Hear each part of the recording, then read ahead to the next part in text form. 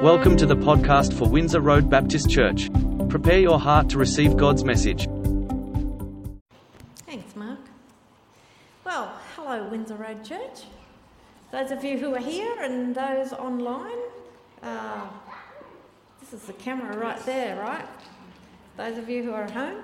I am very pleased to be here. I was glad when Mark contacted me and asked me if I wanted to come and talk about the Gospels. One of the reasons I was glad is because the Gospels is one of my favourite topics of conversation, and most of the people I know are so sick of hearing me talk about them.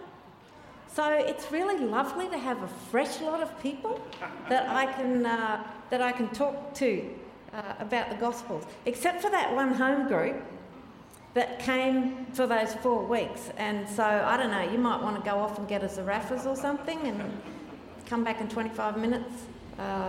Or maybe you've forgotten, so it's a good catch-up. The Gospels have always fascinated me.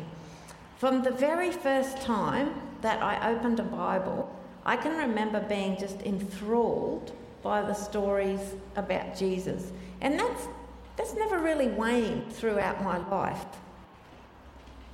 So much so that I ended up going and doing a PhD in the Gospel of Luke. And having spent 4 years pretty much every day looking at it, I came out still enthralled by the Gospels. So I just love them. But I think we have a problem with the Gospels, and that is, as Mark said, we've just become familiar with them, and we think we know what's in there.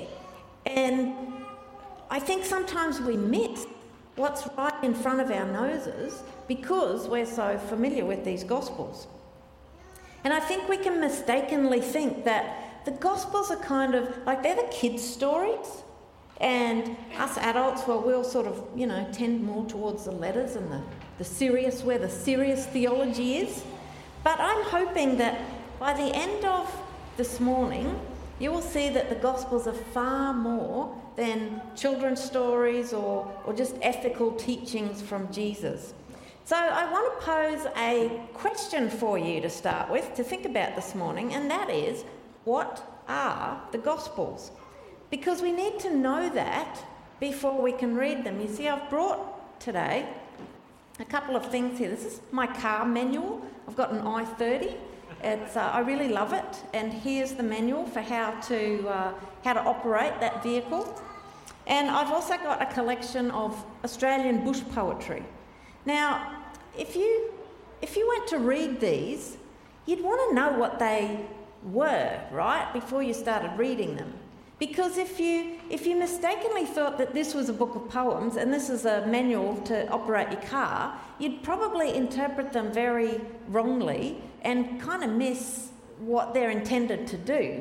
And so that's why I say that we really need to know what the Gospels are before we can read them well. Because we come with different reading strategies and different expectations depending on what it is that we think we're reading. So I want to throw this question out to you. What do you reckon? What are the Gospels? So if you were a librarian and you had to decide where to shelve the Gospels, where would you put them? And I'm actually asking you this question and hoping for a response. And if this were any other congregation, I'd be very nervous about doing that because I'd be thinking, what if they don't say anything? I'll end up standing up here looking silly in silence. But I've heard that Windsor Road is a very courageous congregation, not afraid to speak up and just give it a go. So what do you think? If you had to decide where to shelve the Gospels, what section would you put them in? Religion, okay, so we've got, we could put them in the religious section. That's certainly true, isn't it? That they are sacred religious texts. Did the gospel writers know that they were sitting down to write sacred religious text? Probably not, but that's what they've become for us. And sacred religious text, you don't read that like other books. You go back to them again and again. I've got a John Grisham novel my son gave me for Christmas, and I just finished reading that. I'm going to put that on my bookshelf now and probably not read it again. Maybe I'll read it in 5 years. Maybe I'll lend it to someone. But a religious text, you go back and you search and you debate and you discuss and you try and figure out what this has to do with your life. So, yeah, it's a religious text. Anyone got other answers? Yeah. 2 online responses. David says biographies. Patricia says life help. Sorry, what was that first one? Biography. David says biography. Okay, good answer, David. Okay, biography. So if you went back to the 1st century when our Gospels were written and you looked at other writings, then they're closest to ancient biography. And ancient biography was written not just as an entertaining read, like maybe our biographies are, but they'll choose a person that they think is worth emulating, that they think is worth imitating. And they'll write a biography about that person, a very important person generally, and that's the purpose of a biography. And when you look at our Gospels, yeah, absolutely, David, they are biographies, but they're more than biographies. What was that second one that we had? Life help. Life help, yep. Okay, so I think we can certainly see when we get into our Gospels that there's a lot in there, particularly in some of Jesus' ethical teaching and the way that Jesus treated people, that certainly helps us live our lives. Any other? Yep. Philosophy. Wow, we get to John's Gospel, and the start of John's Gospel, the first 14 verses, oh my gosh, it's so philosophical, isn't it? So yeah, I think it wrestles with the deep questions of life. So yeah, it's a good option. Have we got Adventure and Memoirs. They were actually called the Memoirs of the Apostles. That's what the early church people thought. Historical account. Cool. Okay, so they are historical, aren't they? They're written by real people, about real people, and real events. So yeah, I think we've got a bit of a handle on that. There's some truth in each of those, as you can see. If we wanted to distill it into a few words, I think that the 4 Gospels are best described as historical narrative written to communicate theological message. Someone said philosophy. We did have religious texts. Theology is something a little bit different. Our Gospels don't have a contents page. You can't look up Holy Spirit and go to that section, but they do contain a lot of theology. So just unpacking that, it's historical, real events, real people, things that happened, but it's also a narrative. It's written as a story with a beginning, a middle, and an end. The Gospels have characters and plot, but they're also theology. So the Gospel writers are not simply communicating a message. They're not simply communicating historical facts, this is what happened, but they're also using those facts to give us some theology. Let me give you an example of that from Luke's Gospel. So I'm sure that you know this verse up here, Luke 9:23. Yep. It's a well-known verse. Jesus tells his disciples that if they want to follow him, they must deny themselves, take up their cross, and follow him daily. You see I've underlined that preposition there? It's a little preposition, and it means to fall in behind, or to come after, or to follow behind. And the picture that I have in my mind is like ducklings behind a mother duck. Have you ever seen that? And they all walk along? Or maybe soldiers walking behind their commander. It's that kind of walking behind, coming after. And so a follower of Jesus must walk in Jesus' footsteps, follow him. Now, a few verses later, we're told that Jesus began his journey from Galilee to Jerusalem. And the rest of the book is taken up with this journey. He knows the cross is waiting in Jerusalem. And his disciples are going to come along on the journey following after him, all the way to Jerusalem, all the way to the cross, where he's going to be crucified.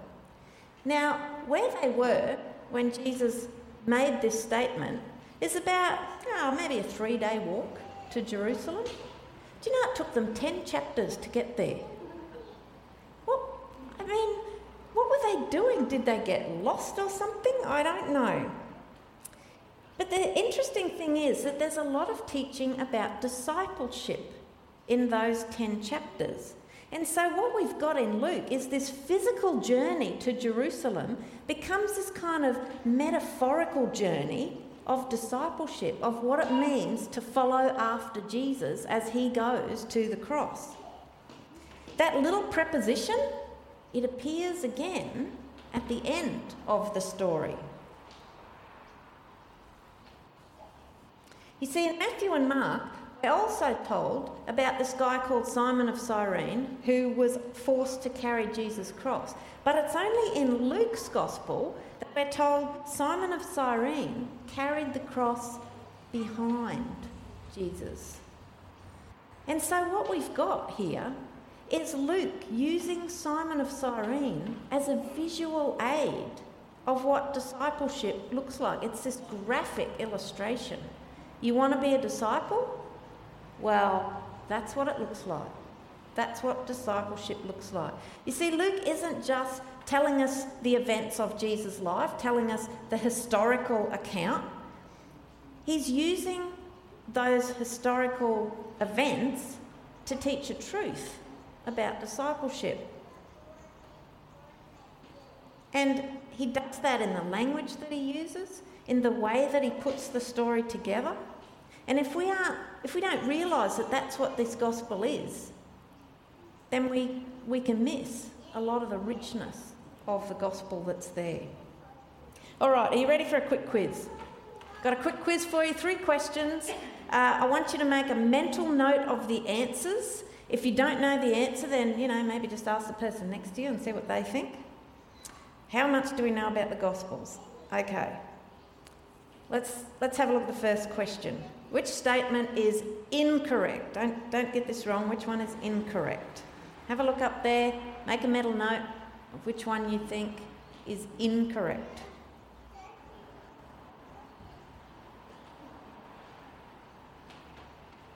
Think you got it? A bit hard to read. It's, let's see. A is Judas committed suicide by hanging himself. Is that incorrect? B, Judas died as a result of an abdominal injury that happened when he had a fall.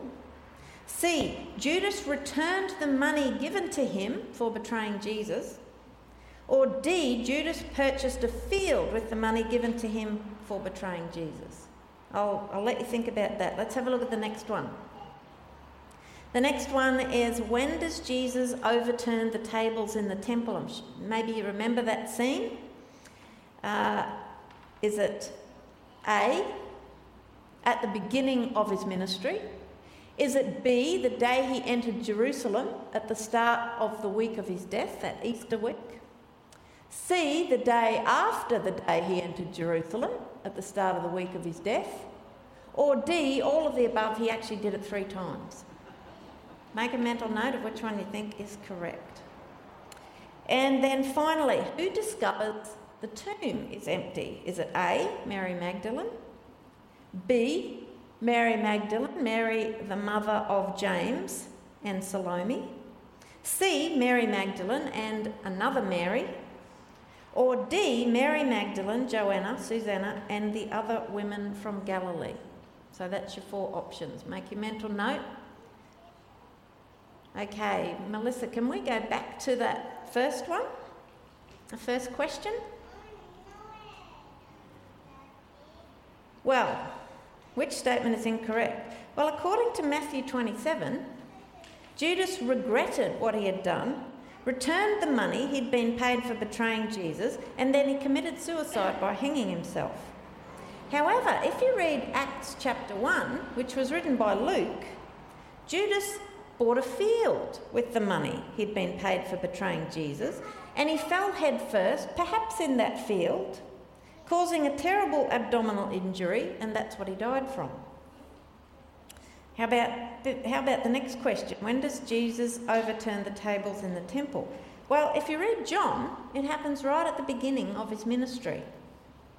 If you read Luke and Matthew, it's the day he arrived in Jerusalem, right at the end of his ministry, in the last week of his life. He immediately goes to the temple, sees what's happening, and he overturns the tables, starts causing a ruckus. If you read Mark, it's similar to Luke and Matthew. He arrives in Jerusalem, he goes to the temple, he sees what's happening, and then he leaves, and he comes back the next day and overturns the tables. So it depends who you read. How about that last question? Who discovers the tomb is empty? Well, again, it depends which gospel you read. In John, it's Mary Magdalene, and she seems to be alone. In Mark, it's Mary Magdalene, Mary the mother of James and Salome. In Matthew, it's Mary Magdalene and another Mary. And Luke, it's Mary Magdalene, Joanna, Susanna, and other women from Galilee. We can be pretty sure Mary Magdalene was there, can't we? Now, if you've ever noticed these differences, who has noticed some of these differences? Some people have, some people haven't, and there's a reason probably why you haven't. They might feel really disturbing, and I don't like disturbing people, but we can't pretend that the differences aren't there, because there they are, right in front of our noses.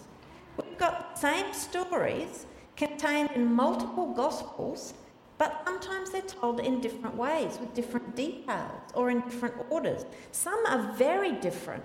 Go home and have a look at the birth narrative, the story of Jesus' birth in Luke, and then flick over to Matthew and compare the two. They're really different stories. There's the resurrection stories are also quite different. The order of events in Matthew, Mark and Luke are really different to the order of events in the Gospel of John. And it's very difficult to reconcile these apparent contradictions. Many people spend a lot of time trying to do it, but you have to do a lot of biblical gymnastics in order to get them all to line up nice and neatly. So, for example, Jesus overturning the table in the temple, some people say, well, he did it twice, once at the beginning of his ministry and once at the end. And John didn't mention the second time he did it, and the other gospel writers didn't mention the first time he did it. But of course, to reconcile them completely, he's actually got to come back and do it one more time, the day after, if we are trying to reconcile Mark. Now, we might not notice these different details, because what we tend to do is we kind of try and merge the same story from all the different Gospels. The classic example is our Christmas narrative, our Christmas nativity scenes, where we've got some wise men in a stable and there's a star and there's shepherds, but that's taking different details from the two different Gospels and merging them together. So our practice is to read the Gospel in fragments. We take a little portion and we study that, and then we go to a different Gospel and we take a look at a passage there and see what that says. Would you ever do that with a novel? Like my John Grisham novel, I didn't read page 67 on the first night that I was reading it, and then the next night I pick it up and I read page 34, and that doesn't make any sense. Why would you do that? You would miss the sweep of the story.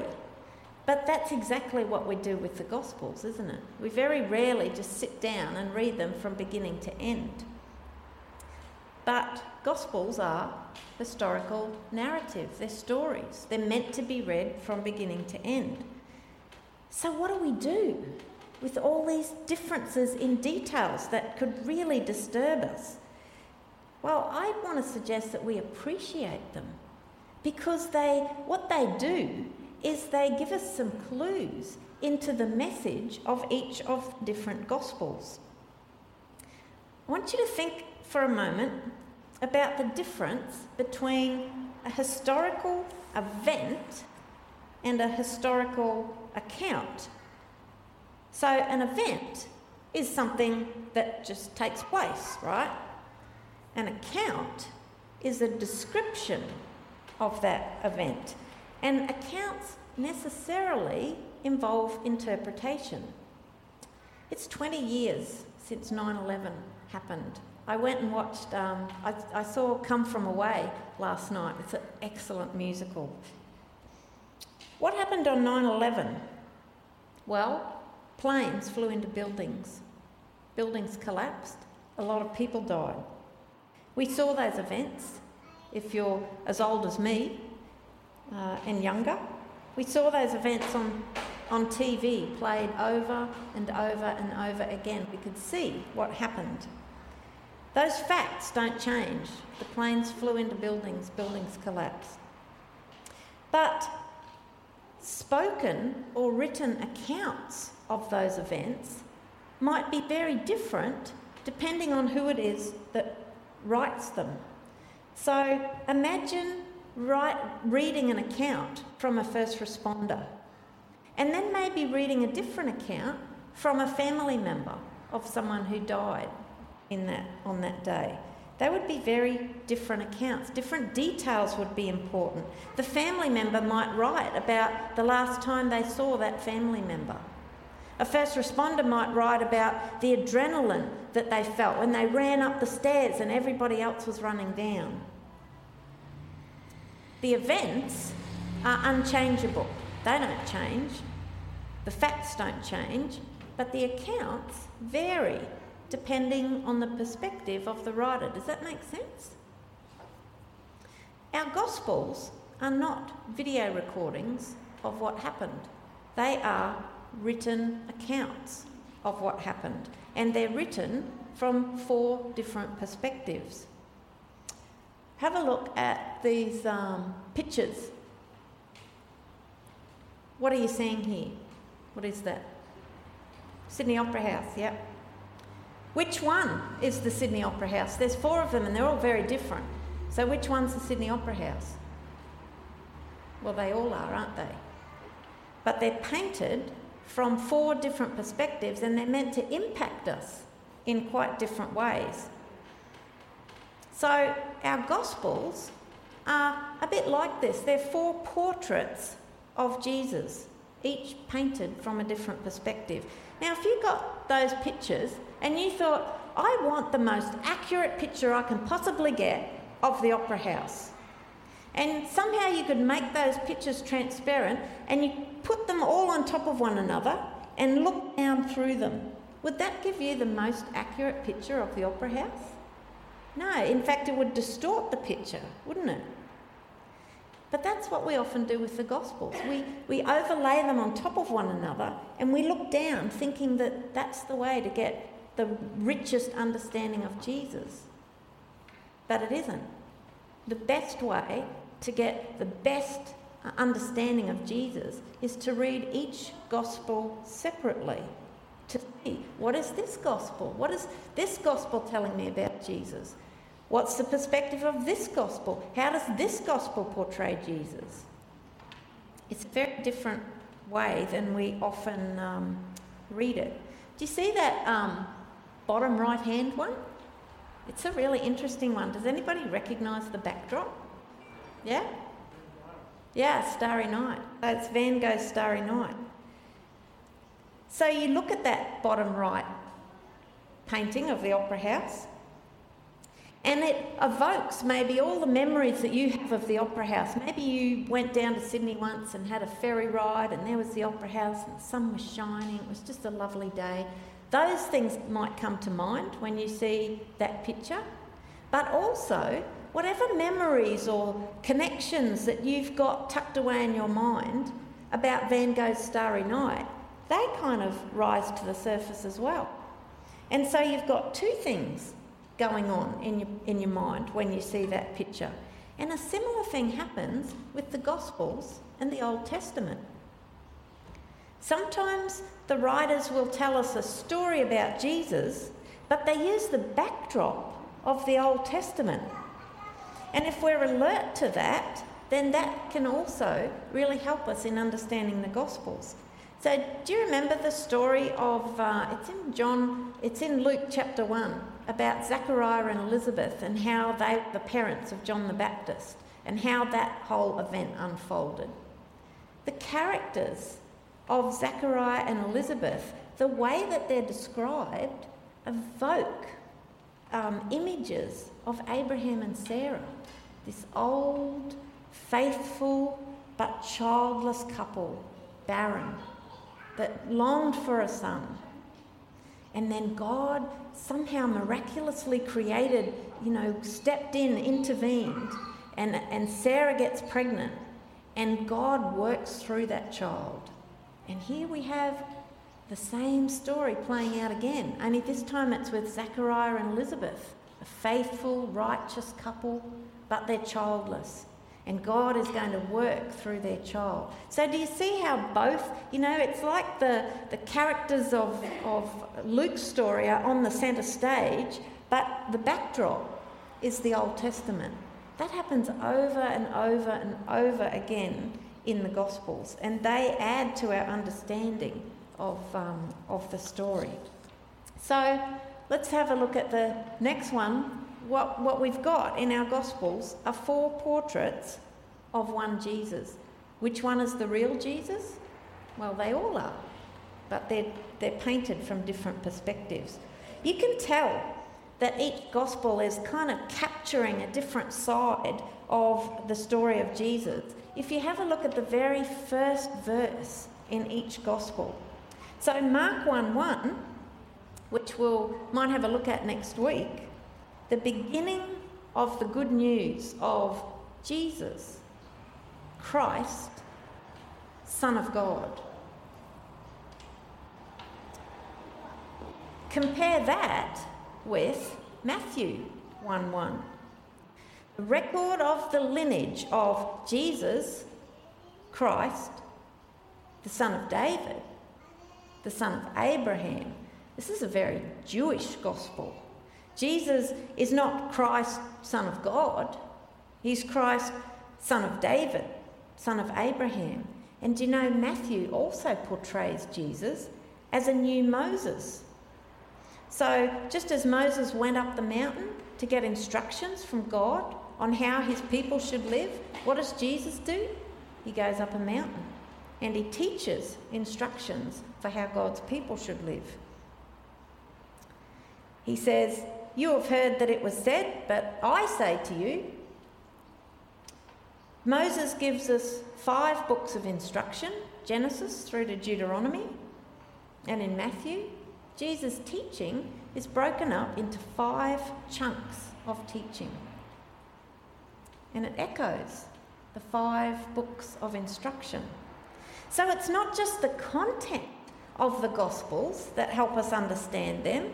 It's not the content where we find the theology. It's even the way that the Gospel writers put their Gospels together. How about Luke 1:1? Many have undertaken to compile a narrative of the things fulfilled among us. Jesus doesn't even appear. He doesn't appear till, chapter 2, really. Luke's story is not so much about Jesus, it's about the things fulfilled among us. So the events of Luke's gospel are showing us how God is fulfilling his ancient promises of salvation through the ministry and the death and the resurrection of Jesus. And then we get to John, philosophy. John 1:1. In the beginning was the Word, and the Word was with God, and the Word was God. You see how with his opening words, he takes our minds back to Genesis 1, in the beginning. He takes us back to the first creation in order to show how Jesus' death and resurrection is the start of a new creation. It's an interesting point in the Gospel of John.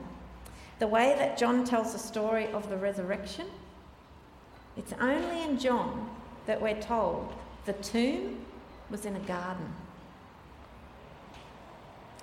Jesus rose to new life in a garden. Only in John does Mary mistake Jesus for a gardener. What an odd detail to put in there. Was she wrong?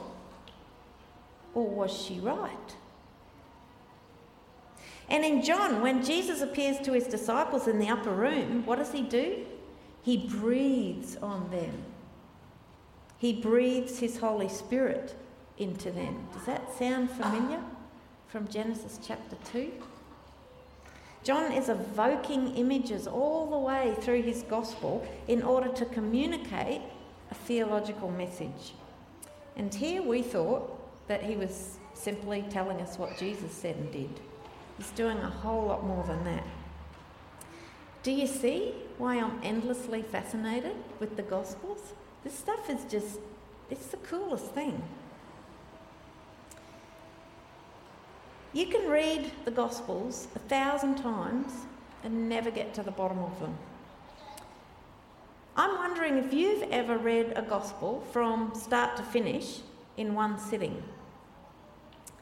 Because I'm going to send you home to read Mark's Gospel this week.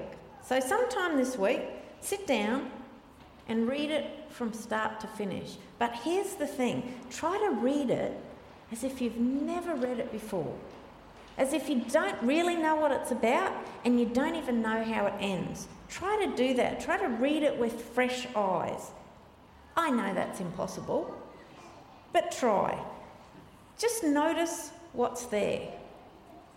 And in doing so, you might just notice what isn't there that you always thought was there. Don't go looking for clever things.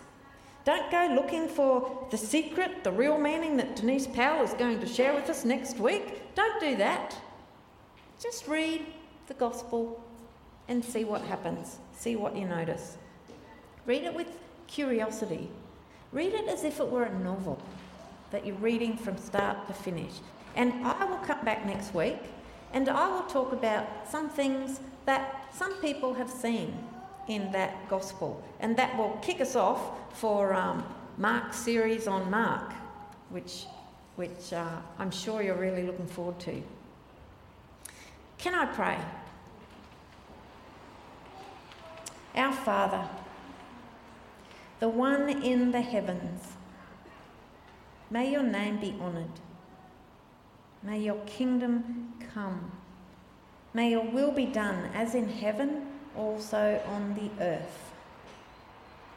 Give us today what we need, just what we need. Forgive our debts as we forgive those who owe us debts. And do not lead us into temptation, into a time of testing, but rescue us from the evil one. Amen.